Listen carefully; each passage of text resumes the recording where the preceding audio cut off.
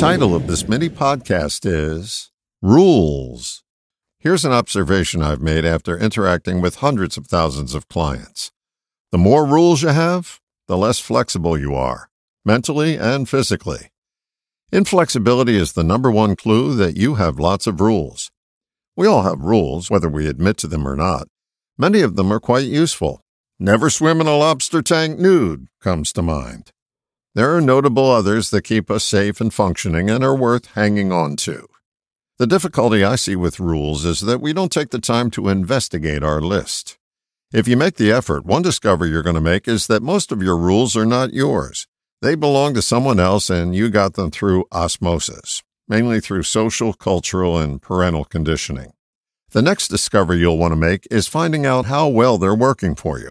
Here's a little exercise I do when I have a client who is bogged down with rules. I tell them that I believe it was Aristotle who said that perception is 100%. And I go on to say I know some extraordinary ancient Babylonian determined there are 360 degrees in a circle. After this little preamble, I have them physically position themselves on the arc of the circle from where they view life. Next, I put my hands on the outside of their shoulders, with their permission, of course, and shift them a few degrees in either direction. It's amazing to watch their face and physiology change just from this subtle perception shift. They immediately become lighter and more flexible. Perception comes from our angle of approach. Our rules come from our perceptions. Shift your perspective and watch your spine-fusing inflexibility begin to melt and fade away. It's really that basic. The famous story of the pot roast comes to mind. Maybe you've heard it. A newlywed wife cooked her first dinner for her husband. She prepared pot roast. The husband enjoyed the meal and asked one question. "Why did you cut off the ends of the pot roast before cooking it?" She said, "That's the way my mother does it."